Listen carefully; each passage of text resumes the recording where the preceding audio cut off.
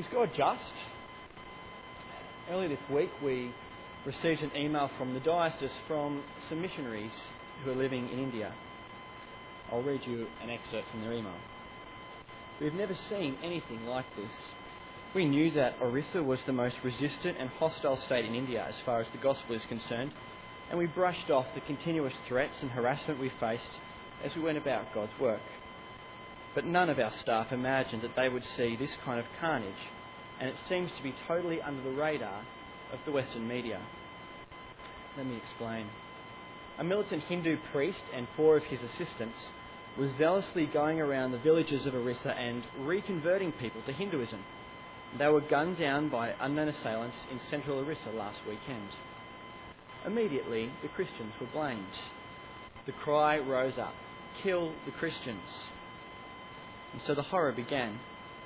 In the past 4 days, we have been first-hand witnesses to hundreds of churches being blown up or burned, and many, many dozens of Christian tribals have been slaughtered, for no other reason than that they bear the name of Christ.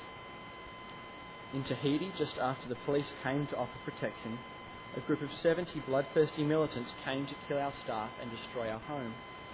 They were not allowed to get in, but they did a lot of damage to our dream centre by throwing rocks and bricks and smashing our gate. They have promised to come back and finish the job. Our kids and staff are locked inside and have stayed that way with doors and windows locked for the past 3 days. It has been a time of desperately calling on the Lord in prayer. All our dream centres are under lockdown with kids and staff huddled inside and police outside. The fanatics are circling outside, waiting for the chance to kill. Others were not so fortunate. In a nearby Catholic orphanage, the mob allowed the kids to leave and locked up a priest and a computer teacher in the house, and then burned them to death. Many believers have been killed and hacked into pieces and just left on the road, even women and children. More than 5,000 Christian families have had their homes burned or destroyed. They fled into the jungles and are living in great fear, waiting for the authorities to bring about peace. But so far, no peace is foreseen. Is God just? In Iraq last month, up to 40 Christians were shot dead, and up to 10,000, that's all of Neutral Bay, were forced to flee their homes. Is God just?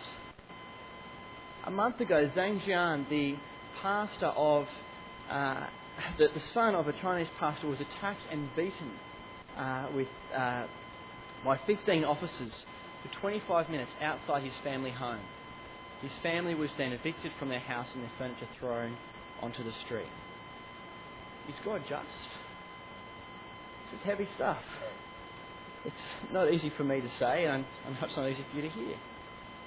It's hard for us because it's a beautiful day today.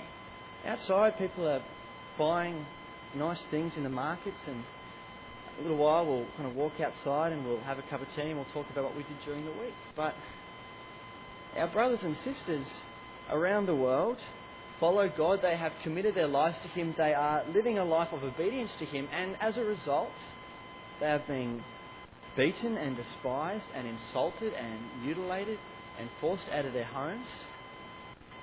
And we follow the same God. So we cannot help but ask ourselves the question, is God just? Well, let's make the question more personal. Do we serve a just God? Today we start a 3-week series on looking at the second letter that the Apostle Paul wrote to the church in Thessalonica. It's a church of young Christians. Paul started this church himself, and they haven't been doing this Christian thing for very long. And Paul is writing to them to show them how to live in the hope that Jesus will return.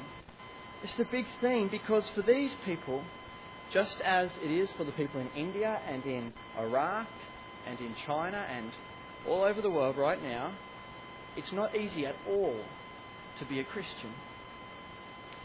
And as they are suffering for following Christ, they must have been asking, is God just? And so Paul presents, if you like, 3 courtroom exhibits for the justice of God. And the first thing that he wants to show them is that God's justice is proved by the perseverance of his people. Paul wants to show them that their response as they suffer for Jesus is the very evidence of God's justice. Take a look with me at verse 4. Paul writes, "Therefore, among God's churches we boast about your perseverance and faith in all the persecutions and trials you are enduring. All this is evidence that God's judgment is right, and as a result, you will be counted worthy of the kingdom of God for which you are suffering." You see, in the midst of their suffering, they haven't gone into hibernation, they haven't locked themselves into a holy bunker, whinging and complaining about their situation or doubting whether God exists or whether he really cares for them. In fact, Paul is gushing with thanks. He boasts of their response in the midst of this suffering. They're not just surviving, they're thriving. He says that they are growing more and more in their love. Their faith is increasing in the midst of this suffering. This is the first piece of evidence that Paul presents for God's justice. How does this work? What's Paul really saying here? If the Christians were despised and insulted and abused, and they simply caved in and gave up on their faith, where would the evidence be then for God's justice? How could God be just if his people were suffering for following him and he doesn't even sustain them? The persecutors would have succeeded. But God hasn't forgotten them. God has sustained them.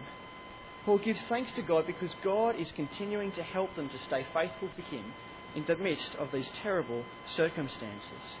Just like Jesus, though the world hates them or the world abuses them, they are continuing to do good.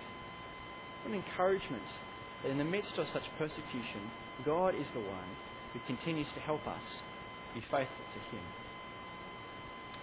The second piece of evidence may be more uncomfortable for us to hear. You may have felt uncomfortable when Michael read it before.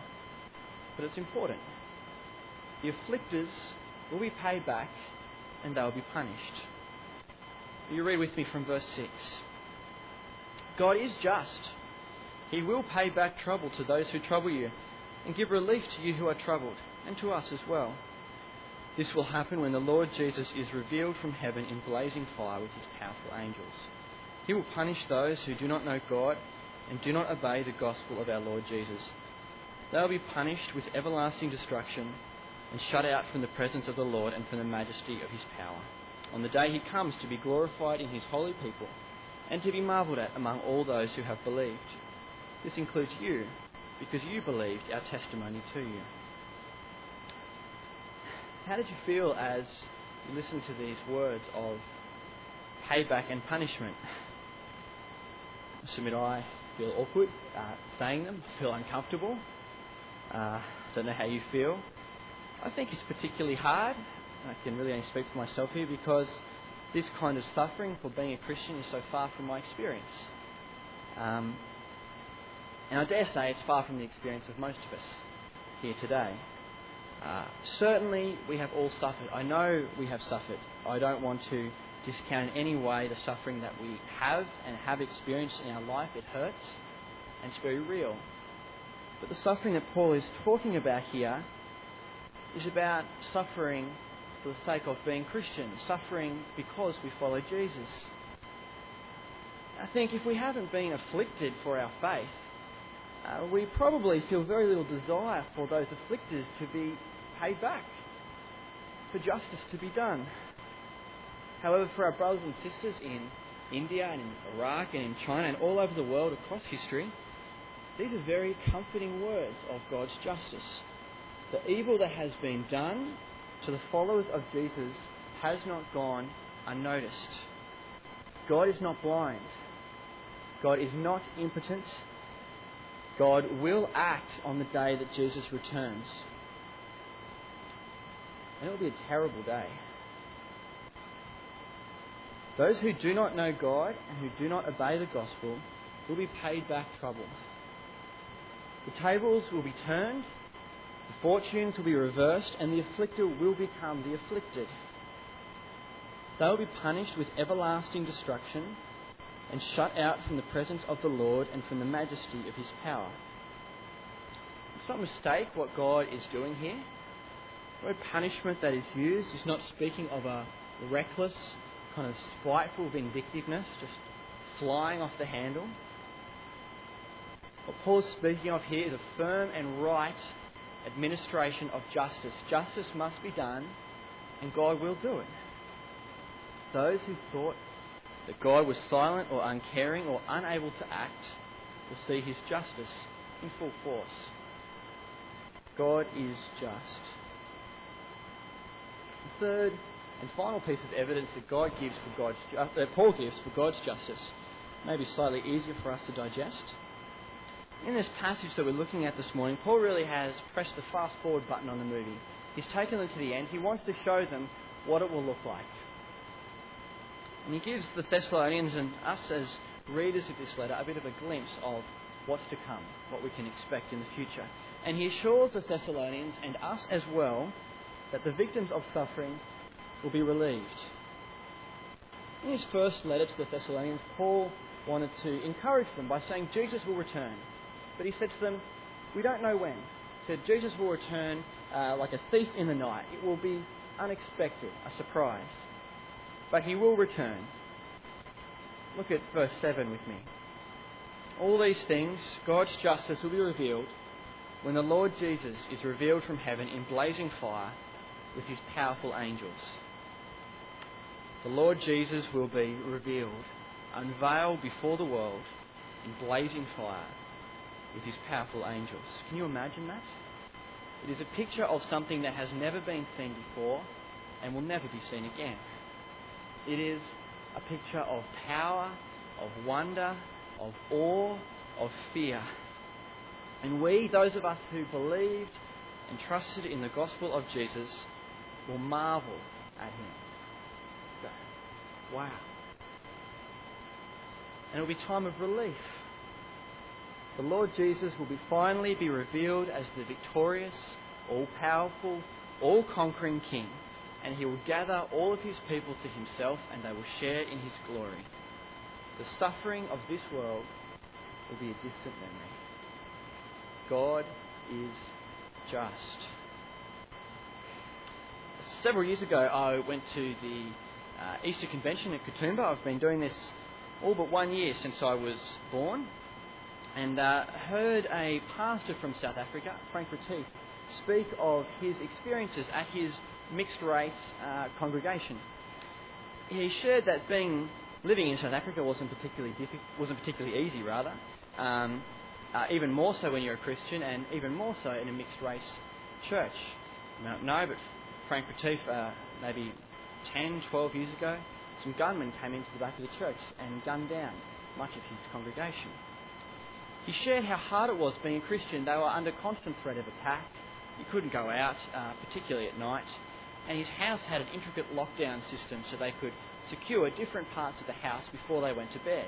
So if people broke into one part of the house, they couldn't get to where the kids were sleeping or where the parents were sleeping. And he was asked at this conference when he was interviewed, where would you rather live, Frank? South Africa or Sydney? Now, I've got to be serious, I thought this was a pretty stupid question. It's a bit of a no-brainer, isn't it? Of course, it's Sydney. South Africa, Frank replied. He said, in Sydney, it's too easy to think that you've made it to heaven already. It's true, isn't it? For most of us, living in Sydney today, we struggle to feel the relief that many Christians will feel on the day that Jesus is revealed. But we haven't made it to heaven yet. Jesus hasn't returned. But the confidence that we have in his justice and his return will radically transform the way that we live in this world now as we wait here in the departure lounge.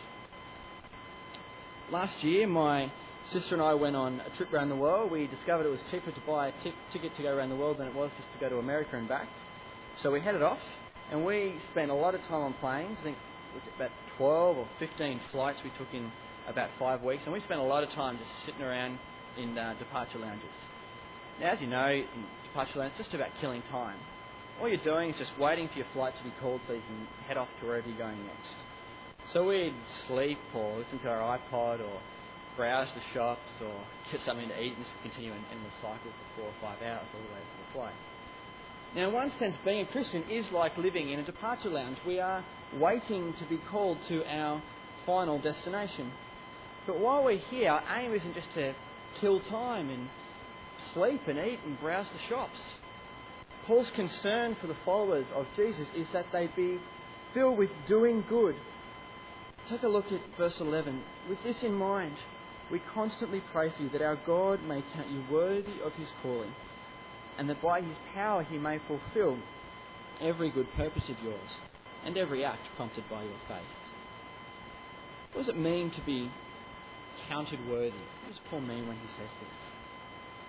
He's not talking about being made worthy. We can't. Nothing of us that is worthy.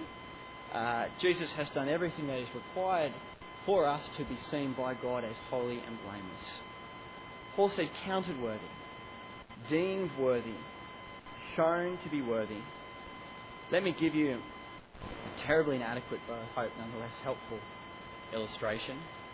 A couple of months ago, it was my birthday, and my girlfriend Rachel wanted to take me out for dinner. This was a gift. It wasn't something I had deserved, but I graciously accepted the invitation. And so I thought, what am I going to wear? It wasn't as if we were going to turn up on the night and she was going to take a look at what I was wearing and then decide whether or not I was kind of worthy to kind of come out for dinner with her. It was already decided, I think. The restaurant had been booked and we were heading off to dinner. But I wanted to wear clothes that kind of reflected the value I placed on the invitation, to dress in a way that would have me counted as worthy. Now, only Rachel can tell you if I hit the target with what I wore, but I like to think I did a pretty good job. Now, obviously that's a very inadequate illustration, but it's similar for us as Christians. We should be seeking to live in a way that would have us counted as being worthy. Now, it wasn't particularly easy for me to know how to dress because I didn't know where we were going for dinner. But for us, there are no surprises about what's involved in living worthily, because God's word is our guide for living in response to his graciousness. And so Paul prays for the Thessalonians that God would help them to live in a way that would please God, that God, by his power, would fulfill every good purpose and every act prompted by their faith. So the question is, what good purposes do you have? What things will you be prompted to do because of your faith? We are to do good and to trust God. This week I was really struck, one thing that really struck me as I was preparing this, and is the inevitability of suffering as a result of being a Christian. Over and over again, as I kind of skimmed through various parts of the Bible, it was just so clear that as Christians we are to expect suffering. Paul wrote to the church in Rome, "Now if we are children, then we are heirs, heirs of God, and co-heirs with Christ, if indeed we share in his sufferings, in order that we may share in his glory." And others, Peter, Jesus himself, talk about the reality of suffering as a follower of Jesus. So I've then had to ask myself the awkward question, if suffering is to be expected, why am I not suffering as a result of following Christ? I'm not suggesting we need to go out and find suffering. That would be stupid. But the fact that we live in Australia means we can worship with ease. We can meet here without any worry that some gunmen are going to run in the back and gun us down. Sharing the gospel doesn't mean that we will go to prison. And these are good things. God has blessed us by living in this great country. But it seems that as we live out these good purposes and seek to be faithful, the world around us that does not know God will not always respond enthusiastically. Let me give you a couple of examples of how we might do this. A couple of years ago, I remember watching the footy show, and I remember seeing Jason Stevens mocked and ridiculed by the host of the show for his commitment to not having sex before marriage. They just laughed at him as he told them that this was his plan. They couldn't believe it. If we resolve to do good and trust God's plans for sex, our commitment to saving sex for marriage may result in us being mocked. Similarly, if we defend marriage as a union between a man and a woman, and that is not God's plan for a child to have two dads or two mums. If we trust God's plan for our sexuality, we might be hailed down as old-fashioned or bigoted or worse. If we refuse to stay back week after week, late on a Tuesday or Wednesday night because we've got Connect Group on, we may face persecution from our employer and colleagues. We may be the subject of ridicule, or we might not get the promotion we're after because we're just not that committed to the workplace. We're having lunch with friends and the debate turns to religion, and everyone just says, look, it doesn't really matter what you believe. The main thing is that you believe something.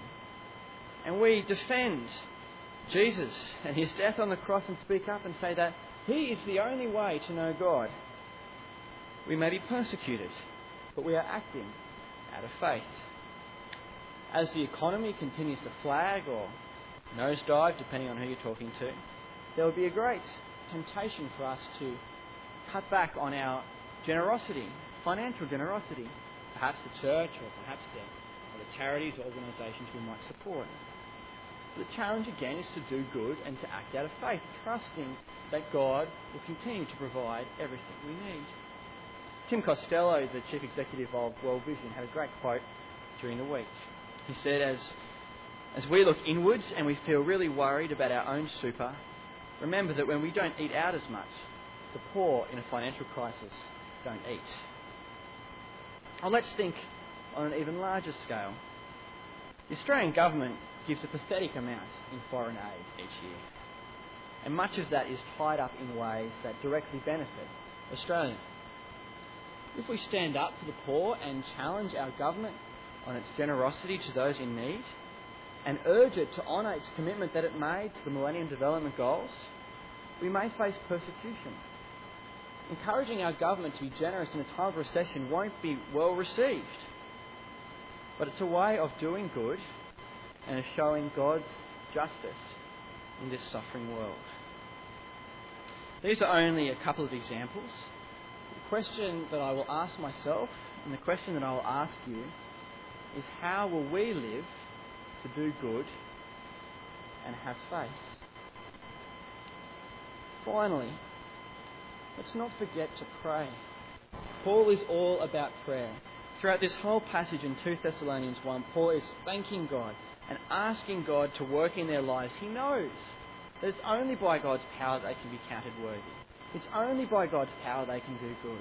It's only by God's power that they can persevere amongst suffering and persecution. And God will help them, and he will help us also. But let's not just pray for ourselves, as the writer to the Hebrews encourages us. Let's remember those in prison, as if you were their fellow prisoners, and those who are mistreated, as if you yourselves were suffering. There is a great reminder in this passage today, as Scott prayed earlier for those elsewhere around the world, that there are many who are suffering for the name of Christ. As a church, we assist an organisation called the Voice of the Martyrs, which supports Christians and their families who are suffering for following Jesus. And as Scott mentioned in the prayer, we particularly support some men and their families in Vietnam who are currently in prison for their faith. On the slide above, you can see a link to the website, and also you might be interested in subscribing to their newsletter to get updates and prayer points for these people. Friends, we've been told what happens at the end of the movie. The future is secure, and God is just. Jesus will return. The Lord Jesus will be revealed from heaven in blazing fire with his powerful angels. He will be glorified in his holy people. He will be marvelled at among all who have believed. He will be glorified in us. We will be glorified in him. May God count us worthy as we wait for our Lord Jesus to return. Let's pray.